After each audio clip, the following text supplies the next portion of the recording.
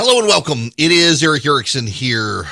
Around the country these days, the phone number 877-97-ERIC, 877-973-7425.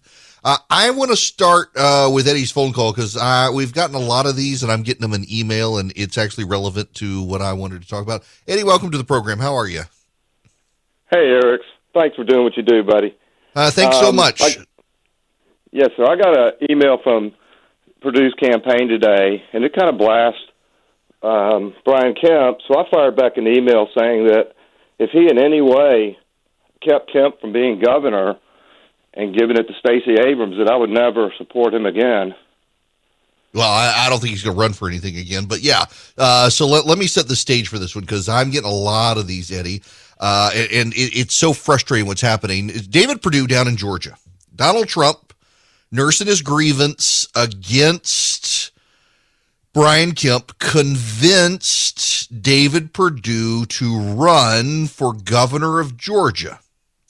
And the Perdue campaign argument had been that essentially Brian Kemp didn't do enough to protect the integrity of the election and it was stolen from Donald Trump, therefore elect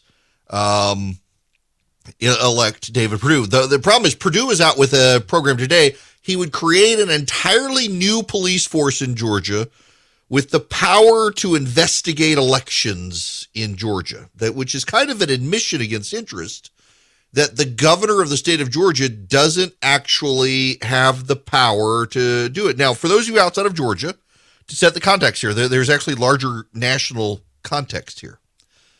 In Georgia, unlike some states, so for example, in Florida and New Jersey, the governors appoint the secretaries of state. And the governor can fire them at their pleasure.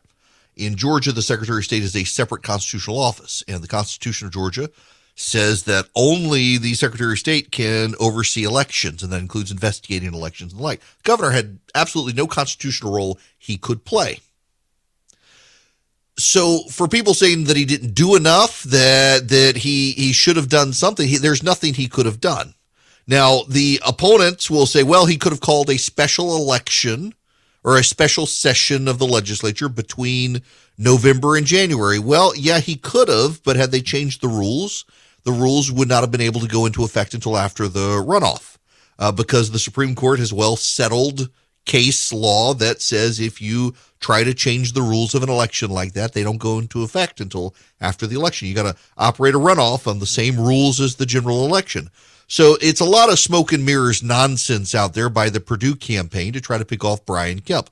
What's going to happen is it causes Brian Kemp to spend a lot of money to win a primary while Stacey Abrams is out there loving it. In fact, Perdue admitted the only reason he jumped into the race when he did is because Stacey Abrams announced that she was running. The Abrams campaign and those close to Abrams have already come out and said that she essentially baited Perdue into doing this. Now, why? Why would she do that? Because by forcing Perdue out early, before the Republicans have their General Assembly session, it is going to throw the Republicans into such a tit-for-tat game where they're fighting each other, they're not going to have a successful legislative session, which will deprive Brian Kemp of anything to run on. So David Perdue has already played into Stacey Abrams' hand by announcing when he announced, and the Democrats are open about it. And they're hoping that it scuttles the legislative session in Georgia. Brian Kemp is advancing constitutional carry. That's one of his big issues. He's been a long advocate of it, and he wants to do it now. It gives him something to run on for his reelection. Perdue has played into Abrams' hand with this. By the way, there's only one person running in Georgia who has ever beaten Stacey Abrams. That is Brian Kemp.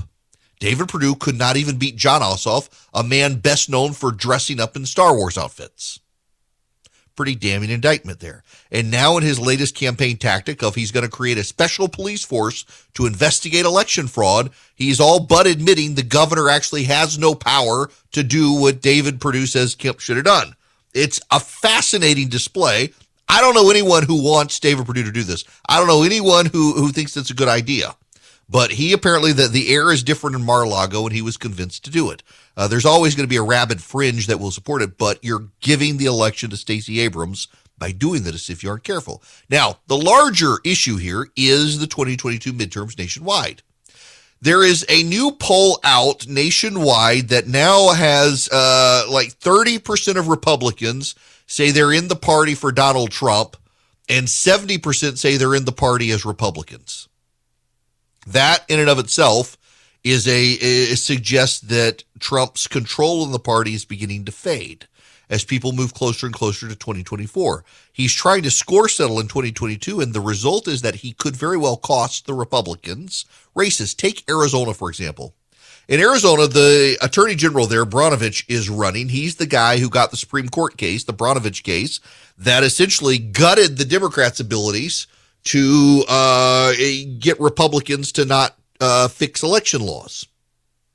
And Donald Trump hates him. Doug Ducey is thinking, he's the governor of Arizona, a very popular governor out there. He's thinking of jumping into the Senate race too, and President Trump opposes him. President Trump, there's some crazy woman out there who's actually out attacking Ron DeSantis right now for not doing enough in Florida, and she's trying to get the president's support. Around the country, Republicans are fretful that Donald Trump could sabotage the Republicans' opportunity to take back the Senate. And they are really fretful that, if, for example, in Georgia, he could embolden Stacey Abrams. The Democrats right now don't have a bench. They just don't have a bench. They've been wiped out so many times, with the exception of 2018. There just aren't a lot of popular Democratic candidates out there on a nationwide basis. Jared Polis, the governor of Colorado, may be the most reasonable. What's his name in North Carolina, the Democratic governor there? He wants to run for president if Biden doesn't run. If you elect Stacey Abrams in Georgia by getting on board the Purdue camp, you give the Democrats someone they very much would like to run for president. And the fear here among Republicans is that Donald Trump could potentially undermine the Republican advances and, ironically, kill off his own agenda by hurting the Republican advance in Washington. Georgia is kind of the center of this, center of the universe when it comes to this. He's trying to defeat Brad Raffensperger, the Secretary of State, who I suspect is going to have a more difficult time in re-election than people realize. He's got two candidates running against him. Jody Heiss, dear friend of mine, congressman from the 10th Congressional District, and David Belle-Isle, former mayor of Alpharetta, Georgia, which is a Republican area of the state. But then you've got Brian Kemp, and he wants to oust Kemp, who's been a very popular, good governor of the state, was the first governor, even ahead of DeSantis, to reopen his state. The economy is better in Georgia than in almost any other state in the nation. Employment at record lows. And he's got a record to run on, but for this effort to get Stacey Abrams elected. You know, Trump said on stage he'd prefer Abrams to Kemp. Now, his words, he didn't really mean it, but he's now said it twice. There's a problem there. Do we settle scores for President Trump, or do we beat Joe Biden? And right now, most Republicans want to beat Joe Biden, and the trend lines for the Democrats are actually very bad out there. I mean, the Democrats are doing everything they can to cast doubt on the upcoming election. You know, for all of the hysteria out there about Republicans claiming that 2020 was stolen, the Democrats themselves are outdoing the Republicans, and we haven't even had an election yet. If the Democrats fail, it might be the end of American democracy. I think we're one election away from the end of American democracy. If they take over in 2022, that is the end of democracy, and we're going to have authoritarianism. I hope that we can flip this and save democracy. If we can't, I gotta believe that fascism will take over in America, and that will be the death of democracy. The potential death of democracy. The death of democracy. The death of democracy. The death of democracy as we know it. This protest now is not simply about the death of George Floyd. It's about the death of American democracy, decency, and humanity. I'm sad to say that it also can lead to the diminishment of democracy, if not its death. It almost feels like we are witnessing the death of democracy here. The death of democracy line stood out to me, Jonathan, because I think that's just factually correct. Kind of the end of democracy. at least the end of our democracy. The return of Donald Trump to the White House could spell the end of democracy in America. We could have a Trump presidency, and that would, in my opinion, be the end of democracy in this country. I think that could be the end of our democracy, not to be too, pointed about it. Hillary Clinton said a couple of weeks ago that if he runs and wins, that could be the end of our democracy. Do you share that fear? I do. Are you going to stand by and watch this man destroy the democracy? I hope he will be beaten, or else it's the end of democracy as we know it. That'll be the end of democracy as we know it. It's the end of democracy. That is a recipe for the end of democracy. The country is at risk as long as one of our two major parties is so committed to destroying our democracy. January 6th is what it was a potential end of our democracy. It would essentially mean the end of democracy in the United States of America, and that is not hyperbole. This is democracy at stake. We are at a defining moment in our democracy, and if we don't have voting rights, I don't know that we have a democracy. In Georgia,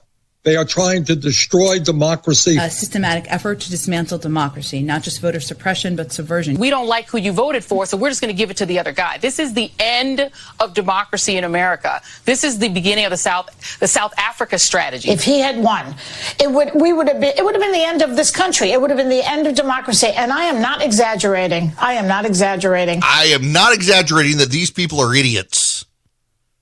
I mean, they're already doing this and we haven't gotten to November, which, by the way, tells you their feelings about November.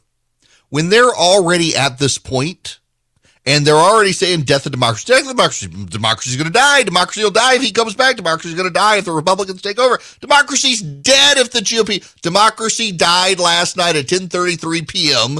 because the filibuster lives. And the Democrats all said that is what would kill democracy. Chuck Schumer tried to kill the Senate in doing so. Their rhetoric. Now, here's the thing. A friend of mine on Twitter noted this. You know how they balked when Selena Zito came up with the line, take Donald Trump seriously, not literally? And they believe that Republicans take all this stuff literally. And the Republicans elite, the Republican leaders, are afraid their base takes stuff literally. But the Democrats kind of understand their base doesn't really take this stuff literally. They all mean it figuratively, and largely they mean we have to be in charge or else. I don't know that I buy that. I don't know that I do, but there are a lot of people who take that position. And if that is the case, well, we got issues here because you got crazy people out there, and those crazy people themselves, they believe this sort of rhetoric. And so when you got Democrats out there saying democracy is at stake, you're going to have the James Hodgkinsons of the world take them literally and seriously, and bad things could happen. And when that does, when those bad things happen, the Democrats won't take any responsibility for it, and the media won't ask them to take responsibility for it, even though it's their own rhetoric that will have caused it. It was Democratic rhetoric that inspired James Hodgkinson to attempt the mass assassination of Republicans in Congress. And the moment it turned out he was a Bernie Sanders supporter, the media dropped that story as quick as they could.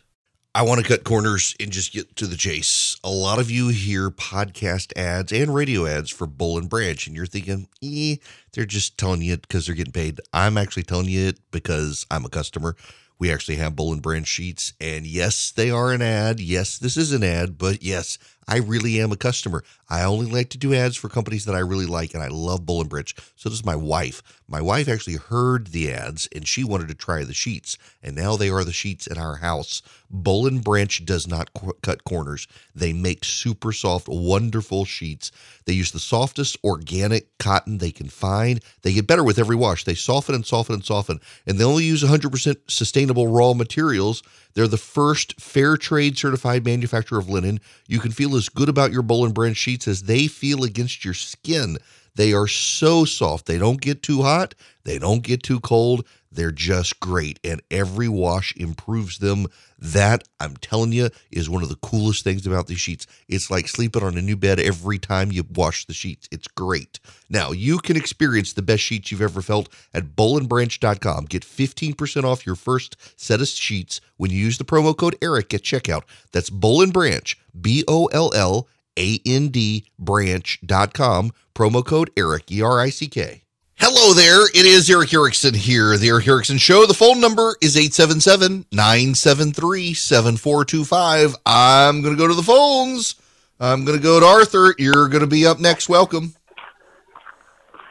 Eric, good to talk to you. Hey, I got a process question here for you. So back in George Bush days, it was the gravitas comment, and then before Trump was elected, he was an existential threat.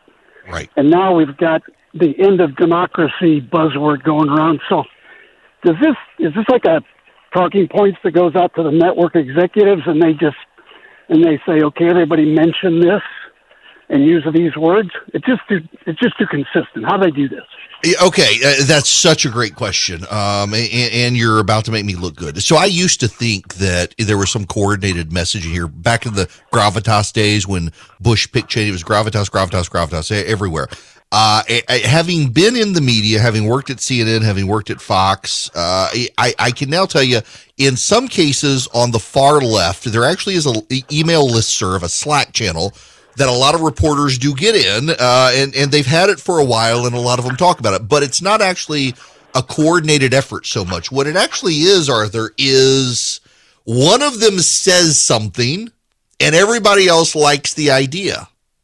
And they all run with it. So the left thinks this as well. So the left actually thinks there's a coordinated talking point on the right, that we're all saying Joe Biden is demented because someone on an email listserv somewhere said we need to start talking about Joe Biden having dementia. That's not what it is. In the same way that the left picking up these talking about the end of democracy is not a coordinated effort on the left. What it is a couple of influential people on the left or the right say certain things, and everyone else kind of says, that is a good idea, and they seize it. Now, what typically happens, and the way this comes about, is the left and the right have these outside groups. And those outside groups, they survey the snot out of everything. And they focus group buzzwords. And they get on TV and they start using those buzzwords, and they know they're the ones that work. And everyone else very quickly realizes, oh, yeah, this sounds good. I'm going to grab hold of this as well, and I'm going to start saying this stuff. And the result is everybody starts talking about the end of democracy. Now, you don't have to be on a left-wing listserv to understand they already believe it. And so when one person starts talking about it, someone else says, oh, I'm going to talk about it too. And then I'm going to talk about it too. And pretty soon, they're all saying the same thing because they're all a bunch of lemmings. It's not just their side, though. Both sides do this. I will say stuff, and I'll get, so why didn't you give so-and-so credit? Well, I never heard of that person. I didn't know they said it. I just said it. And sometimes subconsciously you pick stuff up through social media that other people are saying. Sometimes you have an original thought, but it turns out someone else had the same thought, and people get mad at you. But that's what actually is going on here. There's rarely a coordinated effort. Now, that's not to say there's not. Sometimes there is. Like, for example, I really do think that the attacks on Neil Gorsuch is coordinated to a degree, and that there's one person at the court pushing this story out to various friendly left-wing media outlets, knowing they're all going to run with it. They're not coordinating with each other, but they all have the same source who's pushing it out, and then that causes the rest of the media to grab hold of it. People, when you learn how to play reporters, you can play them, and they're all in the same bubble with the left, so they're very easily and more likely than on the right to grab hold of the same talking points. By the way, I said it earlier wrong that American Airlines flight was going to London from Miami, turned back an hour into flight. So still stupid. All right. Actually, this story is suddenly a national news story. Charlie and I were trading notes on it. Was it too local or not to talk about on a national show, even though I'm in Georgia? But it's suddenly every major news outlet in the country is now running a story on this. So, Brad, I am going to go to you next. Welcome to the program. Brad, you there?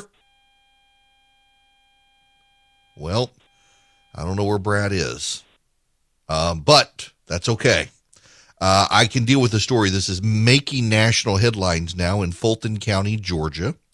The new district attorney there, Fani Willis, wants a special grand jury to help investigate former President Trump over his alleged attempt to interfere with the outcome of the 2020 presidential election. She sent a letter to Superior Court Chief Judge in Fulton County, Christopher Brazier, asking for the jury because a significant number of witnesses and prospective witnesses have refused to cooperate with the investigation, absent a subpoena requiring their testimony. So the special grand jury would have the power to subpoena witnesses. It's got to be approved by the Superior Court judges there. Now, one of the deals here is that if you are on the left, for years there have been these fantasies on the left that Donald Trump would go to jail. There's never been a real case to cart Donald Trump off to jail, except this one.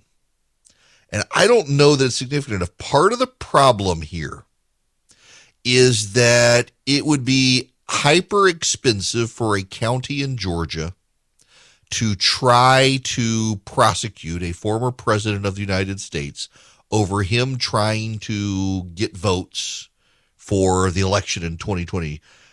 Trump says he did nothing wrong. The Secretary of State in Georgia referred the case to the district attorney because the Secretary of State's office is in Georgia, is in Fulton County, so that district attorney would be in charge of it. The Republicans won't touch this at all, but this is a new district attorney. She is a Democrat. Fulton County is a Democratic county in the state, and she would become a national hero to the Democrats if she took this case.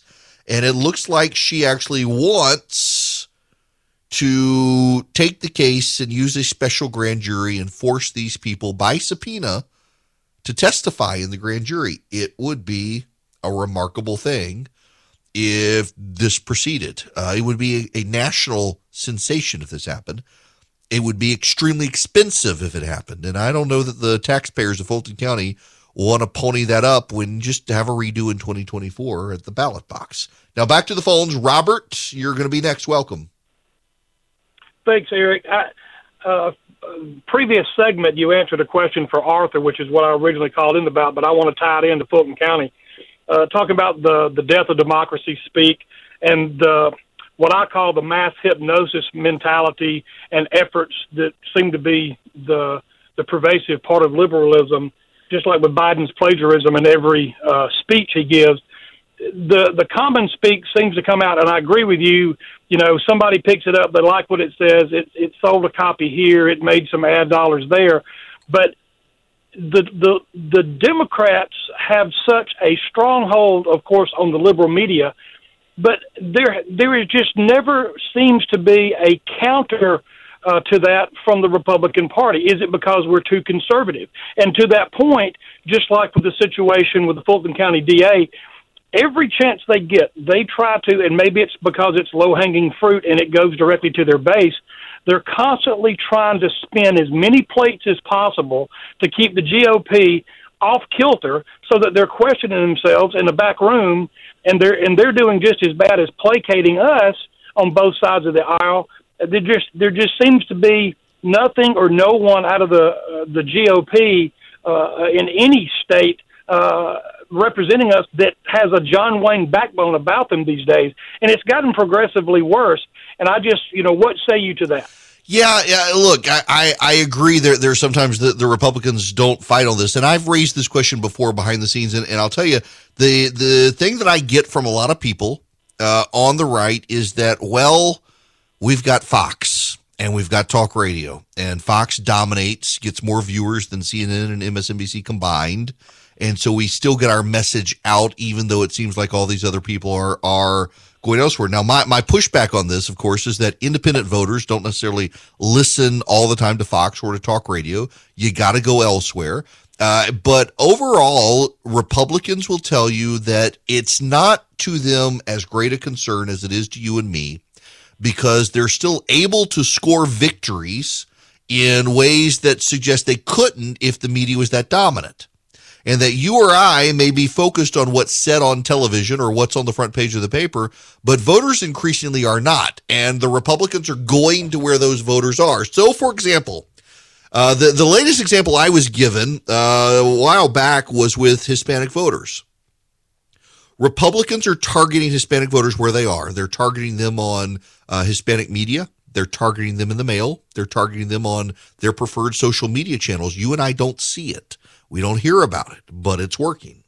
Republicans bypass the national media and come on talk radio shows around the country and talk to their base. They more and more target shows that have an independent listening audience, and they do that. And then they spend time with local media. And this is something the Democrats actually underestimate about the Republicans. A lot of times what Republicans will do is they will go to the local TV station in Dayton, Ohio. They'll find the number one TV station there and they'll do interviews there. And they'll have their local congressman on there. So they're not on CNN. They're not on MSNBC. They're not on the overall ABC, NBC, CBS National News, and they're not in the New York Times. But they're in the local newspaper and they're in the local TV station. And more Americans still listen to their local news outlets than the national news outlets. The result is that the Republicans are able to pursue a message that flies under the radar of the national press, that doesn't get the national press attention, while the Democrats are so focused on winning the war on Twitter and in the New York Times, the Republicans are out there ceding the ground locally. Just because you and I don't hear it doesn't mean it isn't happening. That's what they say. Now, I still do think you got to engage in this stuff. You can't just abdicate it, but they do have a fair point that it's not like they're going to get a fair hearing from the New York Times or from NPR or from MSNBC. So why bother? And I do understand that. Back to the phones we go. Scott, you're going to be up next. Welcome to the program. Thank you. Sure. Can you hear me? Yes, I can. Eric, I've been listening to you, and I think a lot of Americans appreciate your different opinions. But this Russian issue with regards to Ukraine, I think Putin will only respond to something much stronger than what the Republicans or the Democrats are talking about. It would seem like if you advised him that you're going to drill as much oil as you can in America, just like we used to, that would economically have such an effect upon the Russian citizenry, along with going to the Germans and making sure that there's an agreement not to use the pipeline that hasn't been completed yet. I think that is a lot of leverage that neither the president nor the Republicans are talking about. Yeah, you know, it's funny you should say this. Ted Cruz is actually one of the few people who's raised this issue publicly. It's not necessarily oil per se here. It's natural gas, of which we have a lot, and we can ship it to Europe. So the Europeans, if we had, for example, a Berlin airlift of natural gas via ship to Europe on a sustained basis, we would be undercutting Vladimir Putin right now, and we're not doing that, and we should be doing that. The Europeans, by the way, NATO has suggested we do this. It boggles the mind that Biden has it. There is leverage we can put on Vladimir Putin. For Joe Biden, though, to say a minor incursion into Ukraine will only be met with reciprocal sanctions was nuts, because you give Vladimir Putin an inch, he's going to take a mile. It signaled weakness. It signals weakness to China. Whether you want to admit it or not, we have a problem. The Biden administration is signaling so much weakness. I suspect within a year of the Winter Olympics in Beijing, China will invade Taiwan. And it's only a matter of weeks now before the Russians invade Ukraine. They may even coordinate it right after the Olympics, all of them together. The Russians and the Chinese are talking. They think that Biden is a doddering old fool, and they're right. He is. The White House has decided to double down on dementia for 2022. That seems to be their campaign play. The Russians and the Chinese are hungry for expansion. The Russians feel threatened by NATO. They want to exert themselves and pretend they're still a superpower. The Chinese want to be the global superpower. And they are in a fractious, quiet alliance with each other for the Russians to take Ukraine and the Chinese to take Taiwan and expand territory. And the Biden administration is showing overall weakness. For Joe Biden to, in a press conference, say a minor incursion really wouldn't be a big deal, that invites a major incursion from the Russians, knowing that the Biden administration is not going to respond. It was a profoundly destabilizing statement by the President of the United States. For 4 years with Donald Trump, progressives told us it was only a matter of time before he started a war. And in fact, Donald Trump was the first president in decades to not start a war. Joe Biden has bragged about pulling us out of Afghanistan, however chaotically it was, says there's nothing he has to apologize for. But Joe Biden has further destabilized the world. There was a Houthi rebel attack in the Middle East. The Houthi are a terrorist organization that the Trump administration put on the terror watch list, and Joe Biden removed them from the terror watch list. They're allied with Iran, and they've been engaged in terrorist attacks in Saudi Arabia throughout the Middle East. There's another one. The White House has condemned it as a terrorist attack and has refused to put them back on the list. They have emboldened Iran and the Iranian-related terror groups. They've emboldened Vladimir Putin. They've emboldened China. This is what happens when you put a decrepit geriatric dementia patient in the White House. For all of you people who thought it couldn't be worse than Donald Trump, he's profoundly destabilizing planet Earth, and he's going to provoke a war. And it's probably going to be a global war, and it's probably going to happen this year.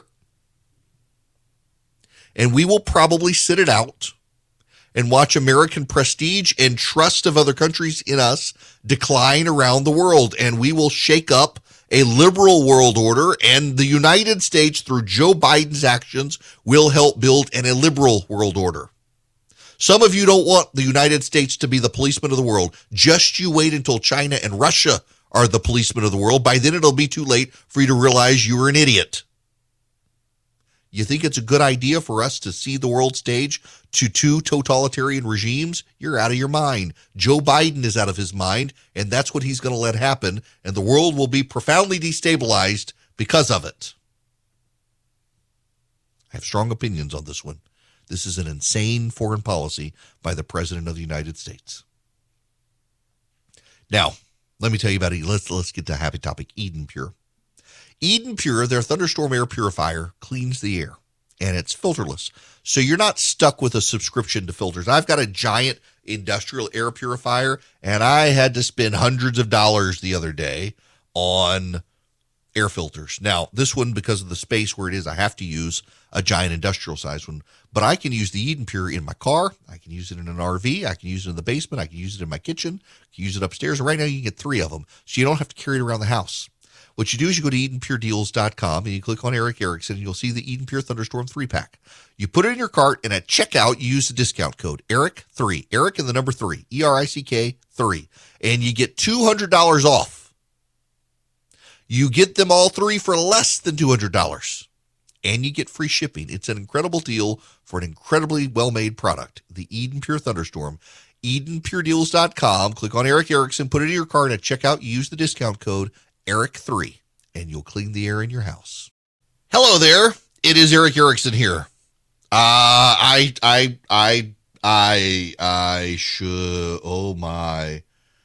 should not have done this. I got on Instagram. There's a guy I follow. He's a nutritionist.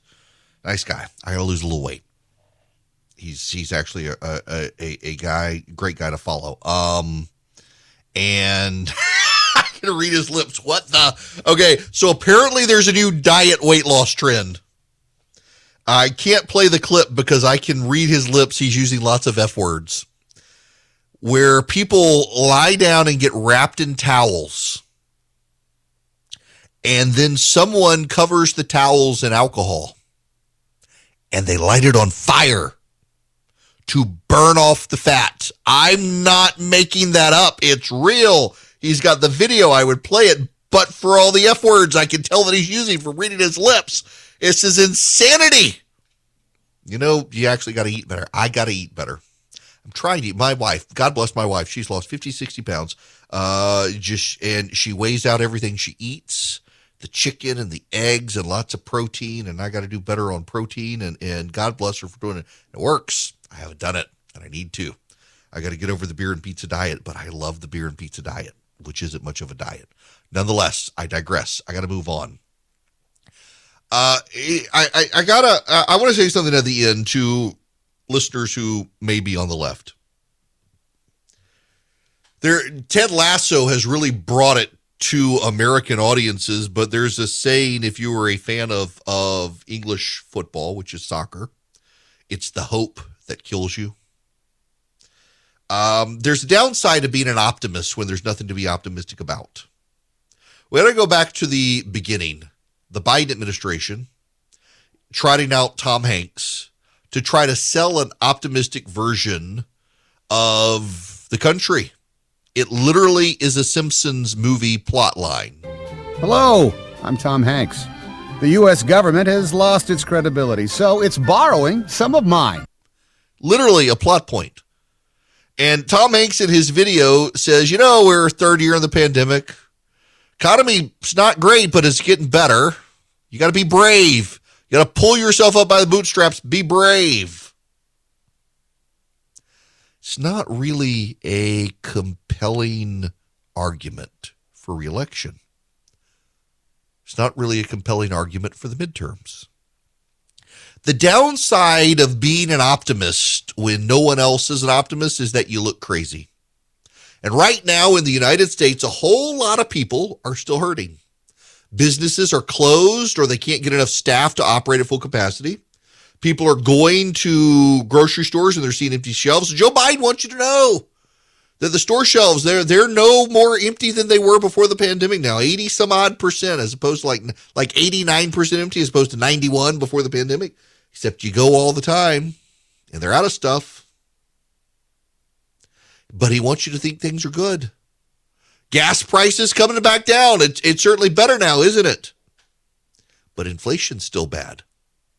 When you try to make a case for optimism that is not met by the reality of the lived experience of the American public, you are working towards a backlash against yourself.